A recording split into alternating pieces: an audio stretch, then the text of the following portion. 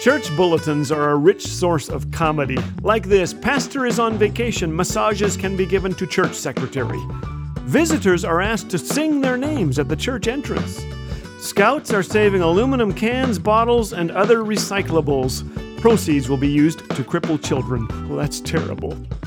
At one church, they were singing, and the screen read, "Together we sing, everyone sin."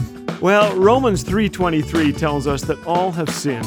Our pastor sometimes says no perfect people allowed. And I think I know what he means. We've all fallen short, but we gather together with grateful hearts. We're forgiven.